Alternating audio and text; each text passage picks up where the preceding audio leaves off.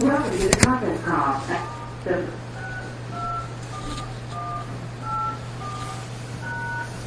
Will now enter the conference. Only organizers can be heard.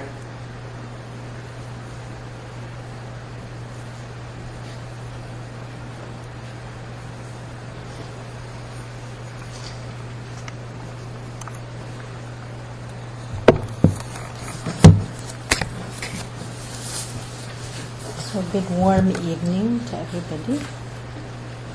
Let's start with our motivation.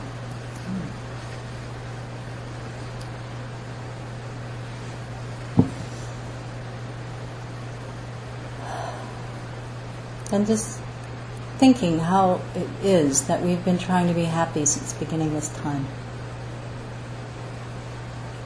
That is a long, long time to try something and not be very successful at it.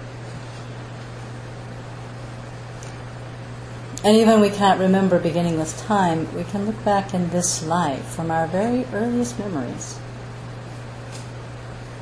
and really see that this wanting to be happy, wanting to be happy, wanting to be happy is motivated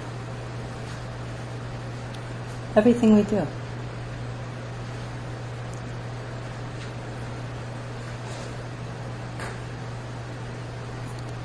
It's a great, really tragedy of cyclic existence that we're so obscured by our afflictions, our karma, that we can barely recognize that what we're doing isn't working.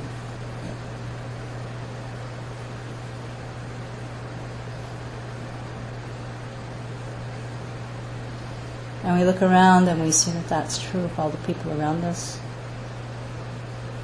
Think about the animals in the animal realm, eating one another alive, simply trying to be happy. The other realms, hungry ghost realms, so much craving, so much suffering in the hell realms, so much pleasure in the God realms. And yet none of it brings anything that lasts. Anything that lasts. And so just on the basis of our own past positive actions too, the conditions have come together for us to really learn about the Bodhisattva grounds, the ways that these just amazing Arya beings whose only goal is to get enlightened as quickly as they can so they can get all of us out of this suffering of cyclic existence. Those beings. We have a chance to hear the teachings on exactly how they do it. And to have a deeper understanding of the step-by-step process by which we remove these very afflictions, obscurations that make it so hard for us to see what true happiness is.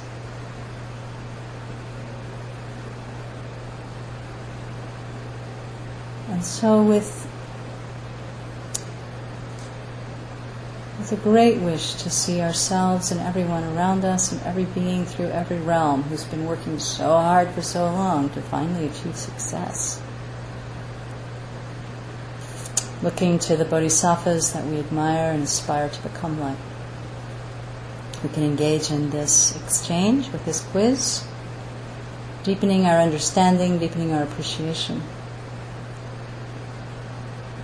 Getting more clear and more precise about the goals that we're setting for ourselves to be able to achieve the 10 grounds of the bodhisattvas, to pass into complete Buddhahood, and to be able to lift the obstructions to the afflictive obscurations and the obstructions to admissions of every living being, and use that as our goal.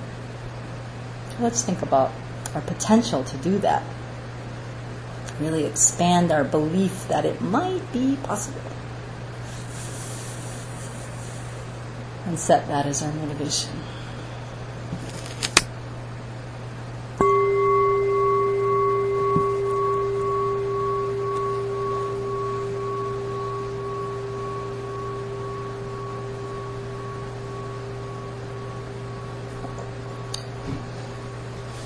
So, I've actually had a lot of fun preparing for this. I had a little last-minute freak out this afternoon when I realized that I was actually not understanding something I thought I really understood. But I think I have that sorted out, and I'm trusting that everyone here will help me with that. That's not what I meant to have. Well, that's what I meant to have. Okay. So we are on quiz 3, grounds and paths, salam, stages and paths, according to Alex Berzin. I used a few sources, which might have been added to my confusion, I'm afraid. I listened to Venerable Children's teachings, went through my own notes. I also consulted Alex Berzin's website.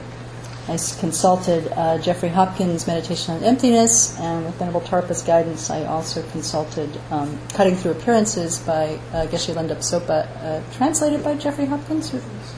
Yeah. So there are a few sources, and, all the sources came back to the same thing. What Venerable taught us was actually very clear. Very clear and very thorough. I didn't need to go to all those other sources, but it was useful and interesting.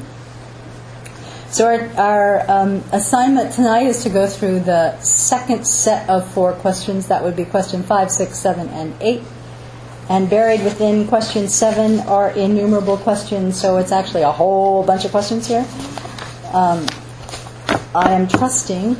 Oh, I have no pen. Okay. I'm trusting that there will be... I think I may not need it. But there will be lots of help from this group. Because I'm not sure I have all the answers, but I'm sure between us we probably do. So one of the quotes that I got from Meditation on Emptiness that I wanted to bring back to the group, I found a good reminder. He was defining what is a path of meditation. And he says, a path of meditation is a continuous familiarizing with the emptiness that was initially and directly cognized on the path of seeing. In meditative equipoise, a bodhisattva, or a hearer or solitary realizer, again and again enters into direct realization of emptiness, and in subsequent attainment practices the deeds appropriate to his or her motivation. So, what he's reminding us is that a path of meditation is, once on the path of seeing, which we talked about last week, we've directly realized emptiness. Now, on the path of meditation, we are entering a meditative equipoise again and again and again and again and again with the same object. That emptiness that we have perceived directly. But as we accumulate merit along this very long path of meditation, as we deepen our understanding of wisdom, our emptiness, as our wisdom grows and deepens and becomes richer, that wisdom mind, that same mind, actually is able to eliminate greater and greater levels of the afflictions in our minds. And so that's what this path of meditation that we're spending most of our time tonight in is all about. Yeah? Yes. Okay. How are uninterrupted paths and liberated paths similar? How are they different? How are they similar and different with meditative equipoises that are neither? So first, what is an uninterrupted path? What is a liberated path? I think we talked about this last week.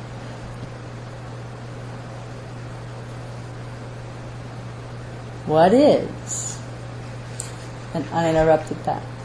Venerable Samton? Meditative equipoise. Yes. On emptiness. It is a meditative equipoise on emptiness. Which one? Uninterrupted.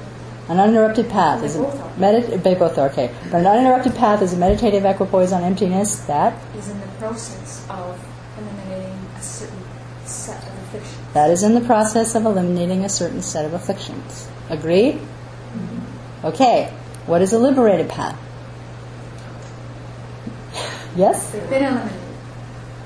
So that is the meditative equipoise on emptiness That has successfully eliminated a certain set of afflictions.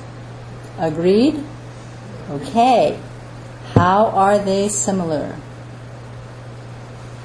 The object that they are focusing on, emptiness, is the same. The afflictions that they are abandoning, that are being abandoned, are the same. So the object that exalted wisdom is focusing on is So the object of the exalted wisdoms of both of the objects of both of these two minds is the same, emptiness. And The innate afflictions different. the objects that these two, well, that's how they're similar. Yeah, so that they're both engaged with the same set of afflictions. Okay. Anything else? I mean, I didn't find this in the notes, but they do both occur in the same meditation session. Right? So I think that's quite similar. Okay, so how are they different?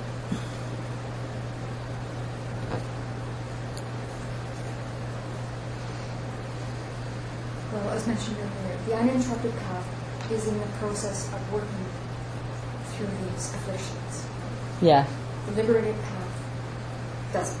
yes. So, as we said just when we talked about the definition, the uninterrupted path is in the process of eliminating or abandoning the level of affliction. The liberated path has abandoned them.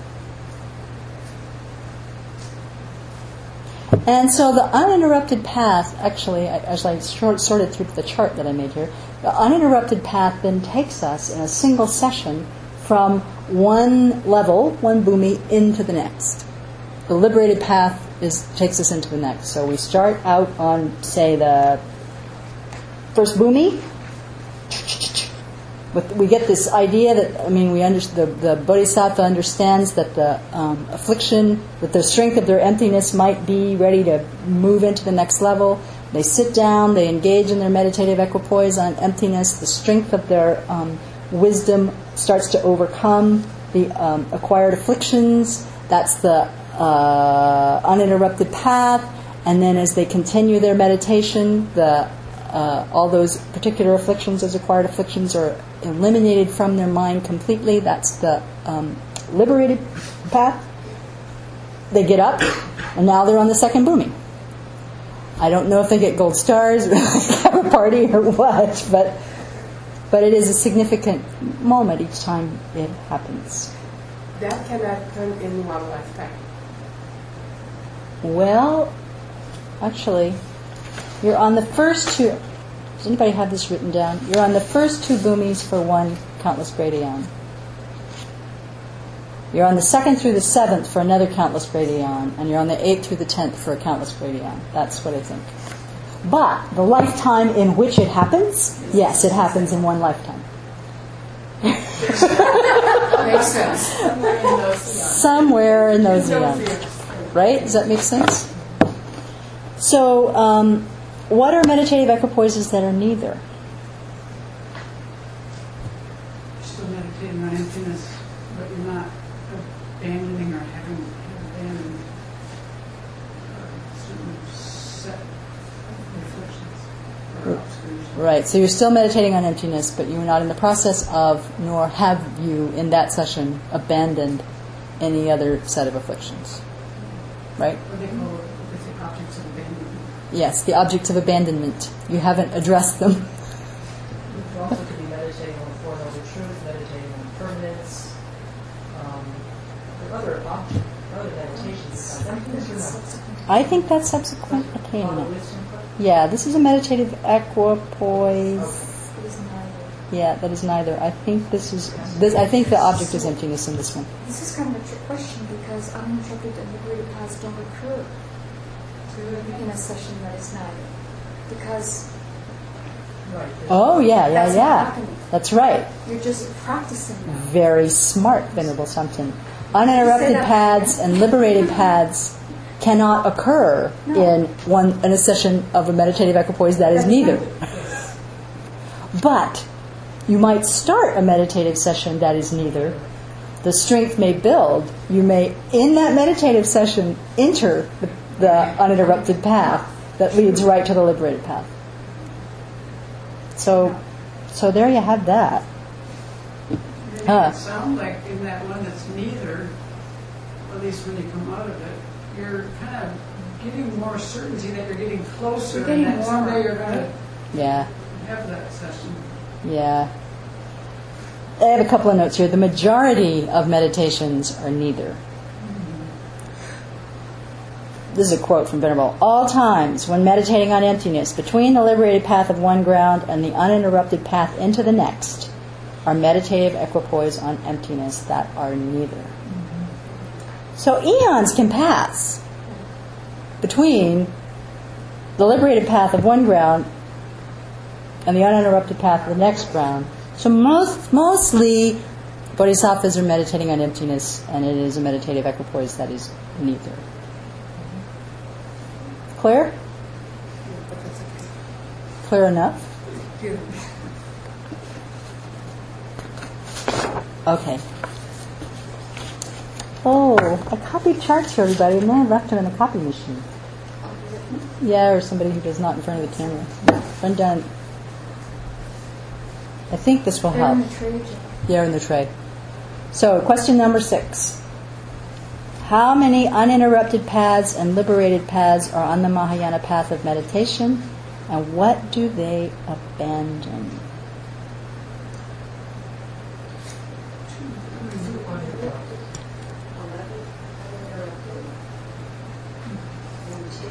Some people say 2, some people... Okay. Well, when you start off, there's 2, but then they get further divided.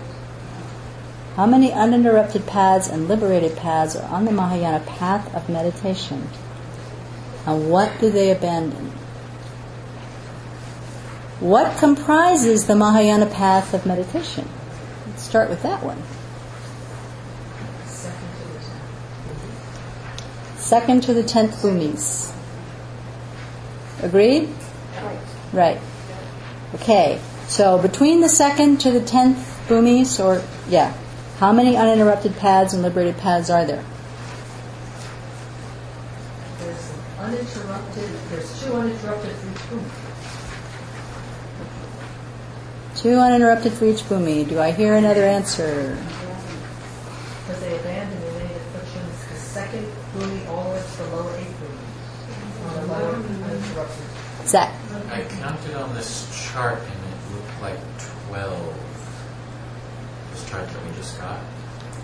I hope not, but it may be there. Maybe 11? Maybe 11. Who thinks 11? Going once? Going twice? 11. There are 11 uninterrupted paths and 10 liberated paths. Now, why is that? Why the difference?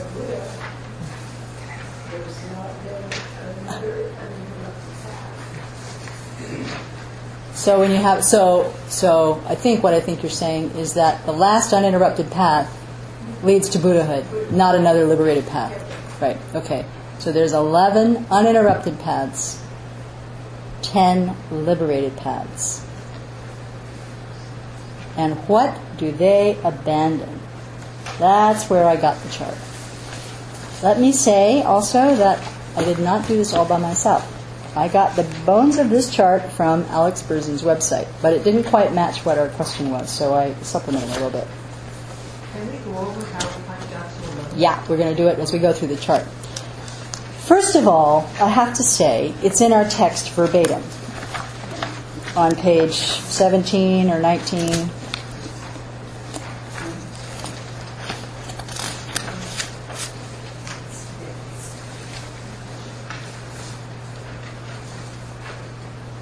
Yes. Do you have it? Page 17, when man interrupted paths of meditation are divided. That section. Uh-huh. Yeah, so on page 17 it says verbatim there are 11 uninterrupted paths. Yes, there are seven that abandon the afflictive obscurations, and then there are the 4 that abandon the obstructions to omniscience. But also called cognitive obscurations. Thank you. Yeah. Okay? So, now here's the tricky part. And this is the part that I could use everybody's help on. When you're on a liberated path, for example, the 2nd bhumi, the stainless, the liberated path start that bhumi, or does the uninterrupted path before it start the bhumi? You see what I mean? So we have the uninterrupted path of the first bhumi. No. At the end of the first bhumi, we sit in meditation. Our wisdom gains strength. We enter the uninterrupted path, which becomes the liberated path, which takes us into the second bhumi. Right? So, do you count it from the uninterrupted path, or do you count it from the liberated path? You see my question? Mm-hmm. Yeah. My chart doesn't have it that way, so you don't have to think about that. Right. It tells you what you for affliction you've gotten rid of. Okay. Well, I followed the way the chart went, and so there are 11. There are 11. So the path of meditation begins with the second bhumi, right? The liberated path, at which the first 9 innate afflictions, the big of the big, are abandoned. Yeah, the afflictive obscurations. We enter an uninterrupted path that leads to the liberated path of the third bhumi, where the second set of 9 afflictive obscurations are eliminated, the middling of the big. Hey, sweetheart. Eventually, we enter the uninterrupted path that turns into the liberated path of the fourth bhumi, where we eliminate the third of the 9 innate afflictive obscurations, the small of the big. Yes. Can I ask a question on your chart? Yeah. Is this how they worded this? The first of the 9? Yes. Oh, wow. Yeah. That's interesting. I've been confused about this one point for a long time. Yeah, that's how they worded it exactly. Now on the chart on page 43, it says that the small of the big afflictive obscurations are abandoned on the fourth round. On the Menopause text, which is different than this one says the third of the 9 on. Yes, but it says the third round. It doesn't say the fourth round. Small of the big. That's just the chart that she had in this text. Yeah, so that's part of the question. So the uninterrupted path of the fourth ground, for example, would be beginning to eliminate the 9 innate afflictive obscurations, the big of the middling. Right? On the fifth, the liberated path completely eliminates those. So I think there is just some question about where you draw the line, right? So if we stick with the chart as I got it from Berzin and also from Hopkins, this matches the Hopkins chart too. The uninterrupted path from the fifth goes into the sixth, at which point we eliminate the fifth of the 9 afflictive obscurations, the middling of the middling.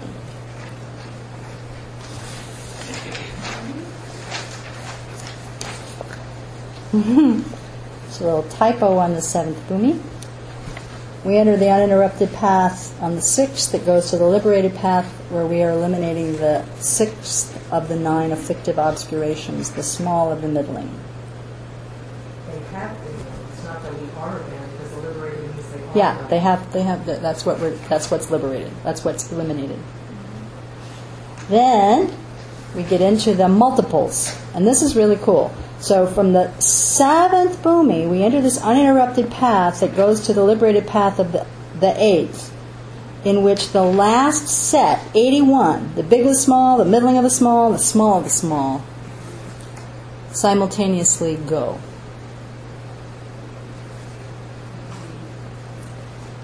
Is that 81 or 27? Okay, good. Which is Says 3. I don't know. The remaining one is 3. Yeah, so the 3 smalls all go at once. Why?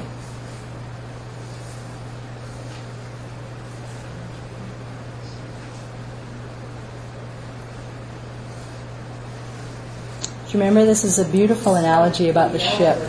This is the beautiful analogy about the ship.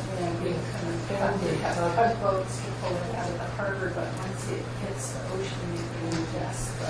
Right. Something about building the limit.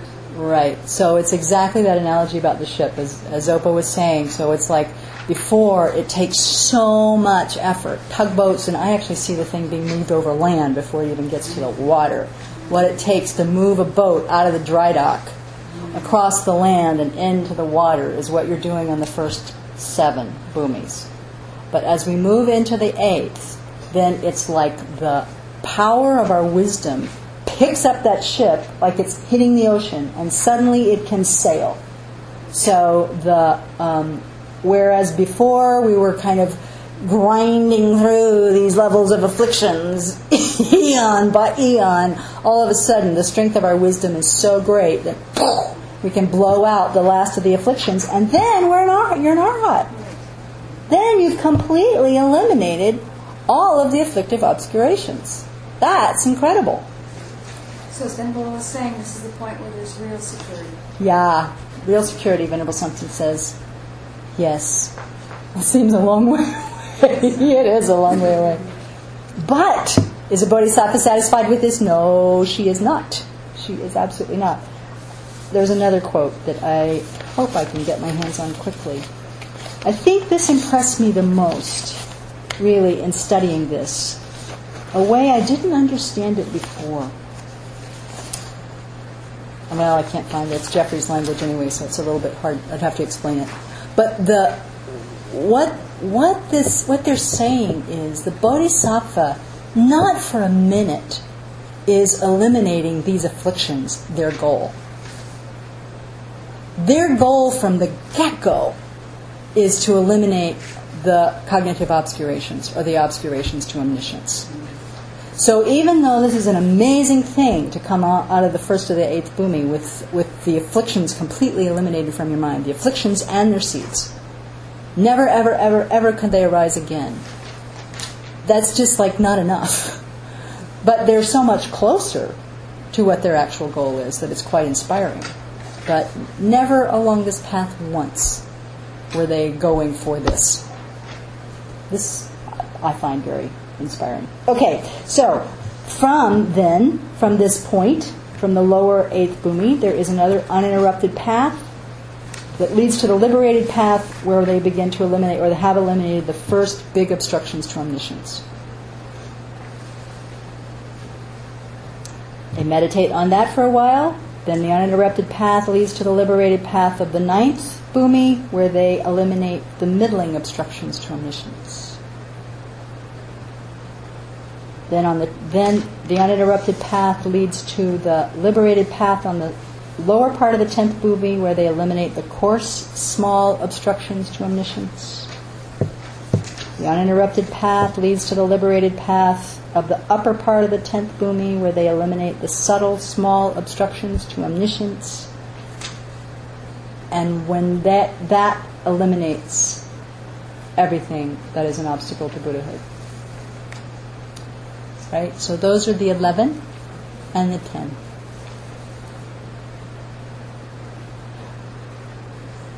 I first heard this teaching, I don't know when, sometime in DFF, years and years and years ago. And I vividly remember, I think it was Venerable Children, it might have been Prince Ramangak, but I think it was Venerable Children. But what I remember is this whole thing about big of the big, middle of the big, small of the big of the middle, middle of the middle, middle of the middle. What? Who cares? That was really my unfortunate attitude. That also planted seeds of obstruction in my own mind to be able to understand it in the future. But now, really delving into understanding what that means in terms of eliminating the afflictions in our minds, it's actually quite exciting. So that's, I guess, that question. The afflictive obscurations are abandoned on what levels? The cognitive obscurations are abandoned on what levels? Is that part of the question? Did we already answer that? Let's repeat it. So the afflictive obscurations are abandoned when?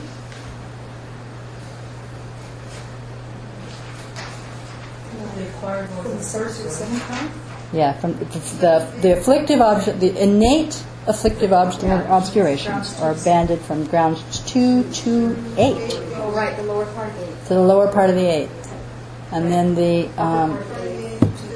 upper part of the 8th to the 10th, we eliminate the obstacles to omniscience, or the obstructions to omniscience, or cognitive obscurations, or obstructions to the objects of knowledge. Yeah. Okay. So, having just talked about them, question number 7. What are the two obscurations? How are they different? On what stages of the path are they abandoned? We just talked about that. Describe how they function in your mind. What are acquired and innate afflictions? How are they different? What's the difference between the seed of an affliction and the latency of an affliction? So let's start at the first one. What are the two obscurations? The afflictive obscurations and the cognitive obscurations. The afflictive obscurations and the cognitive obscurations. Innate and acquired. Right. Okay. Can we define those? What is an afflictive obscuration? Obscurations that are disturbing emotions and attitudes in which prevent liberation. Obscurations that are disturbing emotions and attitudes that prevent liberation. They consist of afflictions and their seeds and the karma that causes rebirth in samsara. They consist of the afflictions, their seeds, and the karma that causes rebirth in samsara. Yeah? Even more precise? There's Geshe Soka. They are, for instance, consciousnesses conceiving coarse or subtle self of persons, together with their seeds, as well as the 6 afflictive emotions. So that would be attachment, anger, pride, ignorance, deluded doubt, and wrong views. And the secondary afflictive emotions, which I didn't list out, but those are the jealousy, spite, wrath, craving. Can't remember them all. Can't remember any of them, but a lot of them are about anger. So that's really even more precise. So all of these are the things that afflict our minds. Grasping at true existence being the very root of all that. So what are the obstructions to omniscience? These are the latencies of the afflictions, especially the grasping at true existence and the subtle appearance or perception of dualistic phenomena. Say that again, or say it to the microphone. They are the latencies of the afflictions. They are the latencies of the afflictions, Especially the grasping at true existence. especially the grasping at true existence, And the subtle appearance or perception and the subtle appearance or perception of dualistic phenomena. phenomena. What does that mean? You're still perceiving things as truly You existent. still say things as truly existent. And you can't see the two truths simultaneously. You cannot see the two truths simultaneously. Which they want to. Why? Why would this be their goal? Benefit beings who only see conventional truths. To benefit beings. To benefit beings. So that if they could see all of this at the same time, then their capacity to benefit living beings is limitless. Absolutely limitless. So, the onion analogy. Someone want to describe it? The difference between the two, the afflictive obscurations are like the onions, and the predispositions or cognitive obscurations are like the smell of the onions, much more subtle. So the afflictions are like the onions in a pot, and the latency, what did you call it? And the predispositions or cognitive obscurations are like the smell of the onions. And the cognitive obscurations are like the smell of the onions. Much more subtle, kind of clinging on, even though the afflictive obscuration is gone. So it's like the latency. Latency is actually the word, right? Yeah. It's like it's the latency, that sort of impression. Since it's been there since beginningless time, the impression is still lingering, and that is the very thing that obscures the mind from being able to see the two truths simultaneously. The obstacle to omniscience. Okay, how are they different?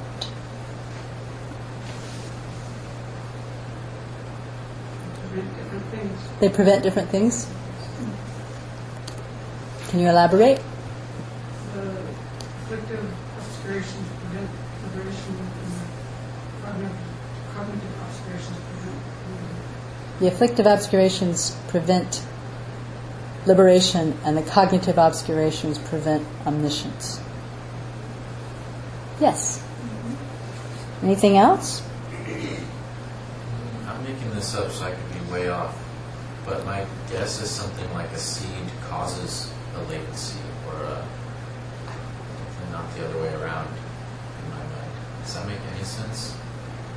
It might make sense, but I don't think that. I mean, this we're still on the how these two are different.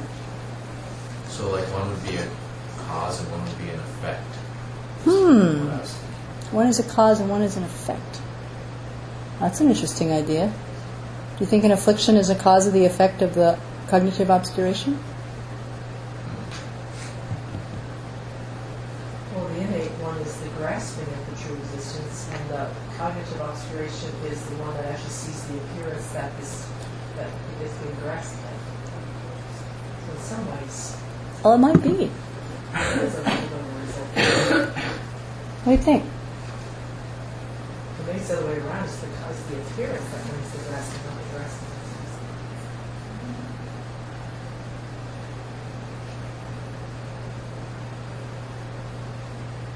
Well, what are the causes of the afflictions? Or grasping at true existence, right?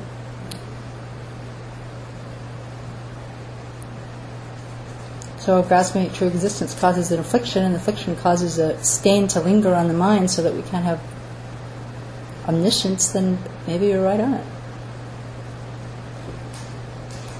Find out when I get there, let you know. We might ask somebody before you get there. Unless you're there tomorrow. Yeah, I think it might be. I don't know. Okay, on what stages of the path are they abandoned? We've already talked about this. The second to the lower of the eighth are the innate afflictions, and then the upper eighth to the 10th are Yeah, so the second through the, well, actually on the first through the eighth, the afflictive obscurations are abandoned, including the acquired afflictions. And the upper eighth through the 10th, the obscurations to omniscience are abandoned. Describe how they function in your mind. For this, I will pass the microphone to whoever wants to answer this question. First, the afflictive obscurations. How do they function in your mind? Can I read what I have? Sure, but you have to come up here. And Just better. I took it out of a book. I like the answer. Well, I have my own answer, but let's hear your own answer, and then let's hear the book. Okay. Okay. Okay, my own answer was how they function in your mind is that the afflictive ones, they keep you trapped into cyclic existence. So to me, it was functioning. That's how it functioned. Yeah. That's what I thought. Yeah. And that the other kept you, the cognitive obscurations kept you from knowing, being omniscient, seeing everything as it really is. Yeah. So that's how I thought of it. But I liked what Geshe Soka said. He said, since consciousnesses of sentient beings are necessarily mistaken, and that objects appear to them to exist inherently, even if they do not conceive those objects to exist inherently. This type of mistake is limited to sentient beings, those who have minds with obscurations yet to be removed. Thus the term sentient being includes all conscious beings except Buddhas. Only sense consciousness of sentient beings are said to be mistaken because bodhisattvas and meditative equipoise on emptiness perceive emptiness directly with their mental consciousness in an unmistaken manner. They are sentient beings because they have obstructions yet to be removed, but their mental consciousness at the time of directly cognizing emptiness is totally unmistaken. Therefore, not all consciousnesses, but all sense consciousnesses of sentient beings are mistaken. Still, except for those directly realizing emptiness, all other consciousnesses, sense and mental, of sentient beings are mistaken. And that there's a conflict in how things appear and how they exist. So even when bodhisattvas or hearers and solitary realizers rise from meditative equipoise on emptiness, their sense and mental consciousness again come under the influence of previously acquired predispositions that make objects appear as if they inherently exist. So what that says to me is kind of like, I like that it discerns out the sense consciousnesses, makes it clear that when you're having, how is it functioning, they're functioning from, when you're not in meditative equipoise on emptiness, it tells you how you're seeing things truly. You're seeing them as inherently existent when they're not. So that's how I think it functions in your mind. Yeah, that's a cool point. That's a really cool point. I mean, and also kind of sobering. To think that, in fact, what that indicates is that all your sense consciousnesses are mistaken all the way to Buddhahood. Yeah. And it is only through the direct perception of emptiness that you have an unmistaken consciousness. So through reasoning, you don't believe what you see, but still what you see is appearing as truly existence, and that's what the whole thing is about, as far as the cognitive obscurations, right? Wow. That's a very nice point. Even though they know it's like an illusion, they're still perceiving it mistakenly. Yeah, even though they know it's like an illusion, they practice seeing things like an illusion on the basis of their experience of having realized emptiness directly. The appearance is truly existent. Yeah. So that's how it functions. Okay, what are acquired and innate afflictions, and how are they different? Well, the acquired And who wants the afflictions microphone are- for this? No, I don't. But the acquired, we talked about this last week. Yeah, we talked about this last wrong week. philosophies and wrong views, and we acquire those in this lifetime. Yes. The innate are, we've had them since the beginning of this time. Yes. Ignorance. So the acquired afflictions are the ones that are wrong views, Wrong philosophies. wrong philosophies and wrong views that come through studying those kinds of philosophies and really putting those ideas in our minds, whereas the innate are the ones that we've had since the beginning of this time that are based on this appearance of true existence that we grasp at as real. And mistakenly, needlessly suffer. Needlessly suffer. And then what was the point, Venerable Tarpa, that we were talking about at lunch? That can you say it without notes, this idea about the innate afflictions? The acquired afflictions? That point, the question that I had about the view of the personal identity. Yeah. So the acquired afflictions that we remove at the first bhumi are the three fetters, the view of the personal identity. What's the second one? The unethical, Oh yeah, holding unethical modes of conduct as supreme, and then deluded doubt. Okay, so we've listened a few times to what Venerable said about this, and it's taken 3 listens to sink in to understand it. People. What she came back, she explained it one week, and then she came back to the beginning of the next week, and she explained that you could think then that on the first bhumi, like, why aren't they an arhat? Because we're just saying there that they're getting rid of the view of the personal identity, they're working that out, the jigta. And so that's kind of the definition, basically, of what it takes to reach nirvana. So why isn't that the case? Because that isn't the case. That doesn't happen until the beginning, the first half of the 8th ground. So then she went back and said, well, from the view of, not the Prasangika view, but other views, this view of the personal identity, they're defining that as the self-sufficient, substantially existent person. So you're grasping at that. And that's not what the Prasangika say. But at that point, when you're grasping at that, you have afflictions that come about due to that grasping at that view of yourself, of the self. And so what you're getting rid of on the first bhumi is you're getting rid of the afflictions that are related to that grasping at the self as a SSSE. It's a self-sufficient, substantial. And then existing later, person. when you get to the first half of the 8th Bhumi, then you're getting rid of the, I think it's this, I want to say seeds, but it might be latencies. I don't have those straight in my mind. Seeds. Yeah. I think it was the It's seeds. Yeah. You're getting rid of the seeds of that. And so now you're kind of moved into, it relates to getting rid of the view of inherent existence as the way we understand it. It's hard for me to say these words. But they kind of made a shift there, you know. Because in the first one they were defining the self, the coarser, yes, the coarser, Coarse the selflessness, subtle, yeah. the coarser selflessness. Now at the first half of the 8th, you've gotten rid of this subtle view of selflessness, which is that of inherently existing self. And so, poof, And phenomena. And phenomena. And phenomena. Got it? Well, that's good. It's a very fine point, but I don't know. I'm tickled that we could even kind of tease it out and Try to say it. try to say it. Okay, are we done with that? No. No. What's the difference between the seed of an affliction and the latency of an affliction?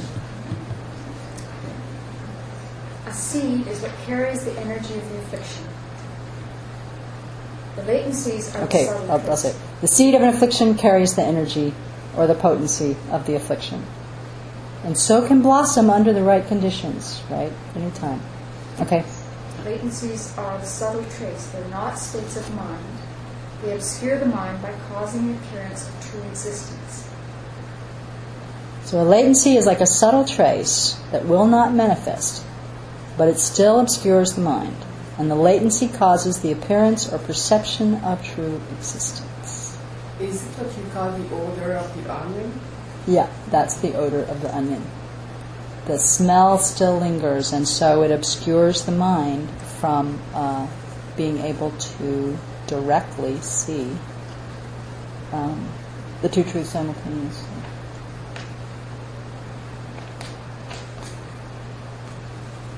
You say both of those again.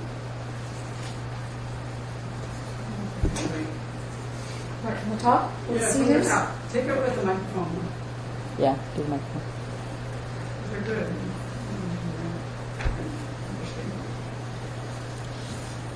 A seed is what carries the energy of the affliction, or the potential of the affliction. Latencies are the subtle traits. They're not states of mind. They obscure the mind by causing the appearance of true existence. So the latency is not a mind. It's not it's not a consciousness, right? So the seeds. So yeah. So the seeds are like the potential that's sitting there waiting for the right condition to happen right now. The seeds are. The seeds are. Well, are they They can consciousnesses? develop into consciousness. Yes, I think that's right. They can develop into consciousnesses. But they're like potencies. Little pus pockets that could at any moment start to run. But the latency can't ever erupt into an affliction. It's gone because the seed is gone. But the little bit of trace, the memory, even if you will, that's an analogy, that's not technical, the memory or something is still there. And that's what is obscuring the mind from omissions. Yeah? Put up a jigme? There's a Jack from Boise says, I understood that the acquired afflictions were not just acquired in this present lifetime, but also due to imprints of wrong philosophies of the mini life. Yes, that's right. Jack's question or Jack's comment was, I understood that the acquired afflictions were not just wrong philosophies acquired in this life, but the traces of that from many, many, many lives. Yes, that's how I understand it too. I find that kind of discouraging personally. So there's a long way to go before even the seeds of all those things, all of our wrong thinking, the seeds of that is still sitting there. Excuse me, madam. Okay, is that all of question 7? Does anybody have anything else on that?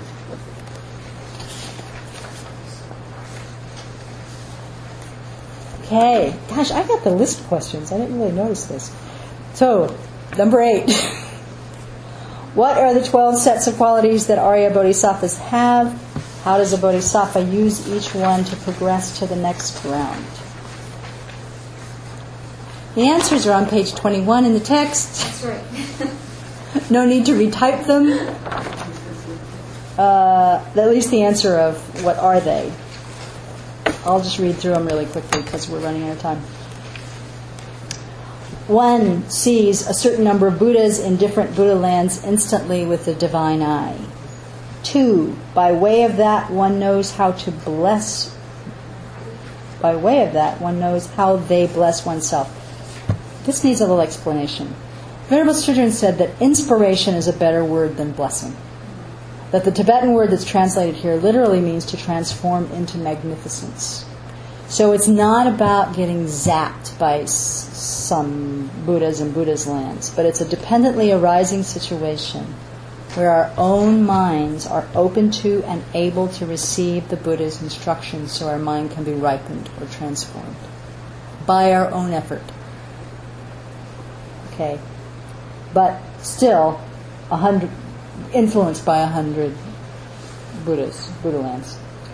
Okay, one blesses a moment such that it lasts 100 eons, i.e. one moment can last a really, really long time.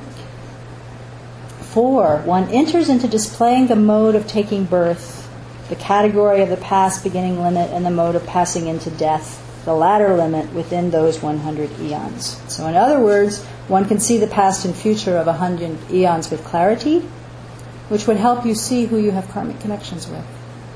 So you can really foster that and help. 5, one is able to enter into and rise from different meditative stabilizations in one moment. So a very, very concentrated mind. 6, with one's own body, you go to 100 worldly realms, it says here.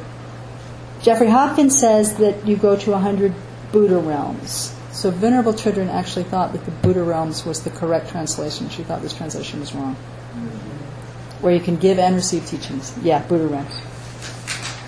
Number 7, through vibrating those 100 worlds, one causes trainees to aspire to hear and practice the doctrine. So you vibrate those worlds. I don't know what that means, but it inspires people to want to practice. 8, having illuminated those worlds with one's own light, one teaches others. One ripens 100 sentient beings in one moment by making emanations. So you can emanate 100 bodies and influence people right there. One opens 100 different doors of doctrine. So that means that simultaneously you can give teachings that accord with the capacity of all the students that are listening. One emanates 100 different bodies on this first bhumi, and then one is able to surround your own body with 100 bodhisattvas, so you attract lower level bodhisattvas. And these increase exponentially on the 10 grounds. So this first ground you have 100 set of these. The second ground you have 1,000. One can see 1,000 Buddhas in different Buddha lands instantly. On the third ground you can see 100,000. On the fourth ground you can see 110 million. On the fifth ground you can see 1,010 million, which has 1, 2, 3, which has 10 zeros. After that I stopped counting zeros. What do you mean when you can see? So you can see. Them like now or in Like with the station? divine eye, which is the special power that makes you able to see beyond obstructions. You can see 110 million or 1,010 million Buddhas in different lands instantly. I mean, just think about that. What the heck would that be? it's interesting to kind of think about this. What would that be? What would that mind possibly be like? At the 6th ground, you see 110 million. 7th ground, 110 trillion. 8th ground, the number equal to the particles of 1 billion worlds. 9th ground, a number equal to the particles of 10 million billion worlds. 10th ground, a number equal to the particles of an inexpressible number of Buddha lengths. Like, did your mind just go... But what does it help you to see that? That's the next question. How do they use these? How do they use these? What's the point? To benefit. The welfare of sentient The benefit. Like how? beings. Yes. Teaching? You receive teaching from them? You receive teachings, yes. Jigme? What I found was that with each uni, the force of their non-conceptual cognition of voidness during total absorption, and seeing discordant appearances during periods of subsequent realization to be like illusions, progressively enhances in turn each of their 10 far-reaching attitudes of giving, ethical self-discipline, patience, joyful preservation, mental stability, discrimination, awareness, skill and means, aspirational prayer, strengthening, and deep awareness. So what you're saying is that this helps them do the 10 far-reaching practices, right? But how did you say at the beginning? There was something about the discordance between what they see in meditation and what they see, what appears. With each level of Buddhi mind, the force of their non-conceptual cognition of voidness. Yeah. So the force of their wisdom during total absorption. During their meditative equipoise. Yes. And seeing discordant appearances during periods of subsequent realization. Okay, so the contrast between seeing emptiness so vividly when they're meditative equipoise and they come out and they have the discordant view that there's all these appearances that seem to appear true existent, yeah. And to see them, the discordant, to be like illusions. Oh, to see those things that they appear as illusion-like, okay. Progressively enhances, in turn, each of their 10 far-reaching attitudes. Okay, so that enhances their development of the 10 far-reaching attitudes by which they are creating merit, which helps them to deepen their wisdom, which helps them to move along the path. So the discordance between what they experience in meditative equipoise and in subsequent attainment becomes so disparate? It's that they see the discordance as illusion-like, supports their, to me it sounds like, supports their time in meditation on emptiness, and they strengthen each other. Yeah. So they're so basically they're, well, it's 2 practices of wisdom, really. Yes. They're although I guess it's not. I guess it's really method. But anyway, they're perceiving, seeing appearances as illusion-like, and their meditative equipoise on emptiness, where they see that true nature of reality. Those 2 things support each other, right? Which makes sense when you think about it. If you come out of meditative equipoise and you see things as truly existent, and you don't counter that, then you would lose your understanding of everything. Right. Whereas if you can keep the illusion going, then that's going to strengthen everything. Yeah. So what she's saying is that it makes sense, because if you came out of meditative equipoise and didn't counter the appearance of true existence, that you would actually lose some ground, maybe, or something. But that by trying to maintain that awareness of things being illusion-like, these appearances, that it helps reinforce what you've seen directly in meditative equipoise. Yeah. But that still doesn't quite get at what in the world difference does it make if you go to 100 Buddha lands, 1,000 Buddha lands, 1,000,000 Buddha lands. Can we answer the question? Like how do we use each one of these 12? Yeah, how do they use them? I don't think we need to go one by one. But generally, how do they use them? You can inspire other people. You can inspire other people.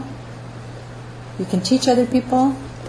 You can receive teachings from Buddhas. accumulating merit like You're crazy. accumulating merit like crazy. And just imagine, this is what kind of boggled my mind. I don't know the right answer. But what was boggling my mind when I was thinking about this is, let's say you emanate 100 trillion. 100 trillion bodies to benefit sentient beings. You emanate 100 trillion bodies in a single moment to benefit 100 trillion individual sentient beings. The merit that comes from right then from benefiting that 100 trillion is part of what you need in order to go to the next level. It's like mind-boggling. And the thing to bring it back home is that every time we're doing water bowls in the morning, every time that we're offering our food, every time that we remember to do something kind with a good motivation, not so somebody would like me, all of that, all of our, to my mind, kind of, at least my practice, kind of feeble, weak, merit-making activities lead to being able to emanate 100 trillion bodies to benefit sentient beings directly in that very moment and ripen their minds. So to think of like the long, long thread from where this water bowl offering this morning can lead someday It's a cause. is a cause. It is a cause. It's done with a sincere motivation. Yep, done with a sincere motivation, with as clear a mind as possible, even with a... Yeah, all of it. All of it. It's very inspiring. Yes, Venerable I Charpa. think that a couple of these things, like number 5, where you all these 100 different meditative stabilizations in one moment. Yeah. To me, that would be, in order for benefiting others, the way that would help us would have a very flexible mind. Yeah. Would be quite nice. So Venerable saying 100 entering, being able to enter 100 or a trillion meditative concentrations in a single moment would give you a very, very flexible mind. And in number 3, where it says you bless, one inspires a moment, which is that lasts so many eons. Uh-huh. That to me makes it seem like it would be your own inspiration for you have joyous effort, and if you have joyous effort, you need that for all the different parts of the path. So you're going to you're never going to give up wanting to benefit something beings no matter what you run into. Yeah. So the thing about a moment lasting an eon is all about joyous effort and the absolute joy you get from doing what you're doing, and you'll never give up. May we acquire that mind quickly. Yes. Do you have time for one more question? Sure. from the audience? One more question from the John. John. Hi, John. If the path of seeing only eliminates the grasping at the SSSE person and not the grasping at inherent existence, then doesn't that imply that you're directly perceiving emptiness without having realized the lack of inherent existence? No, that was Venerable Tarpa's whole point that she was talking about here. So it's not that you eliminate the grasping at the self-sufficient, substantially existent person there. It's that you eliminate the afflictions that are based on that grasping at the self-sufficient, substantially existent person. That you don't actually eliminate that coarse level of grasping or the more subtle grasping at true existence until the 8th bhumi, when you've eliminated all the afflictions. Yeah? Okie dokie. That was fun. Thank you. So really, may we expand our minds and, at the very least, be inspired by this potential. Oh yes. Venerable Charpa asked me to remind people to look at the next question, because the next question is about personal experience, and she is the person who's leading the review next week. So she's going to want to know what is our personal experience of these 12 things. So actually, that's her homework. It's not just let's be inspired about it, it's let's really think about these 12 qualities and the infinite, exponentially growing potential that comes after all of our meditations on emptiness and so forth. And think about how we think about them, what inspires us. What's the actual question? I don't have it here. What are the 12 sets of qualities that Arya Bodhisattvas how does the Bodhisattva use each one to progressively? Yeah, it's the next question. It's Number Do you 9. believe it's possible? Why or why not? And if you have doubt, how do you work with it? Okay, do you believe these 12 qualities are possible? Why or why not? And if you have doubt, how do you work with that?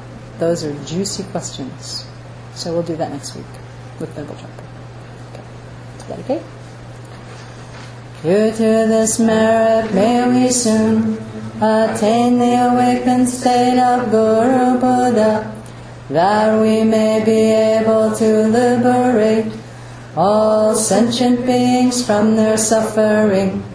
May the precious Bodhi mind not yet born arise and grow. May the born have no decline, but increase forevermore. In the snowy mountain pure land, you're the source of good and happiness. Powerful Tenzin Gyatso Chenrezi, may you stay until samsara ends. Peerless Supreme Spiritual Leader, Omniscient King of the Shakyas, Motherly Tara, Supreme Bestower of longevity and wisdom, vast ocean assembly of sources of refuge, grant propitiousness here and now for a nectar of benefit and bliss to flow. With a clear mind of extensive learning gained from following the wondrous traditions of Tupten, the Able One's teachings, you bring clarity to masses of disciples with the light of children, the lamp of the Dharma. May your lotus feet remain unfaltering for a very long time. Through your dharmic deeds of hearing, thinking, meditating, and so on, place those who seek the liberated path in harmony through immaculate discipline. Please lead all beings to liberation with undeclining excellent qualities of scripture and insight, and establish them in a glory of eternal bliss. May the deeds of explaining and practicing the Dharma, done by groups supporting the teachings and their upholders, who spread the view of dependent arising and non-violent actions in the 10 directions, and especially at Shravasti Abbey in the West, flourish.